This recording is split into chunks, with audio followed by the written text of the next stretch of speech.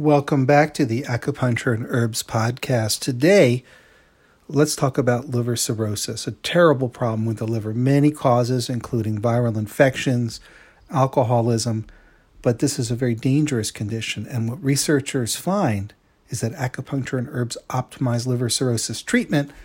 Take a look at this at healthcmi.com. Simply click on News and look for the article from June 19, 2019, entitled Acupuncture and Herbs Optimize Liver Cirrhosis Treatment.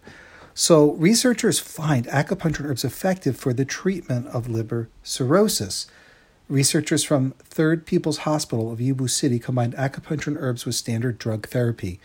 Patients receiving both drug therapy and traditional Chinese medicine treatment in a combined treatment protocol had superior patient outcomes compared with patients receiving only drug therapy.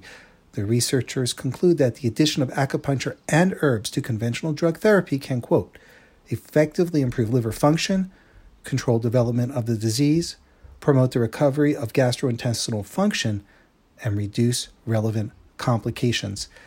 Multiple subjective and objective instruments were used to measure outcomes. They looked for fibrosis markers, including laminin, hyaluronic acid, procollagen, and many other factors, albumin, total bilirubin, ALT, AST.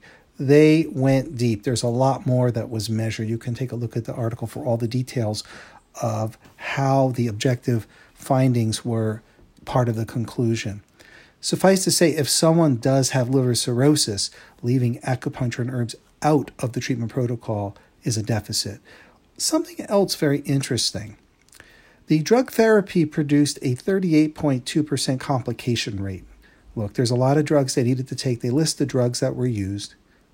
But when you add acupuncture and herbs into the treatment protocol, the complication rate, or what we will call the adverse effect or side effect rate, plummets to 10.7%. So there's an added benefit there, not only better clinical results, but also less adverse effects when using acupuncture and herbs. Take a look at the article.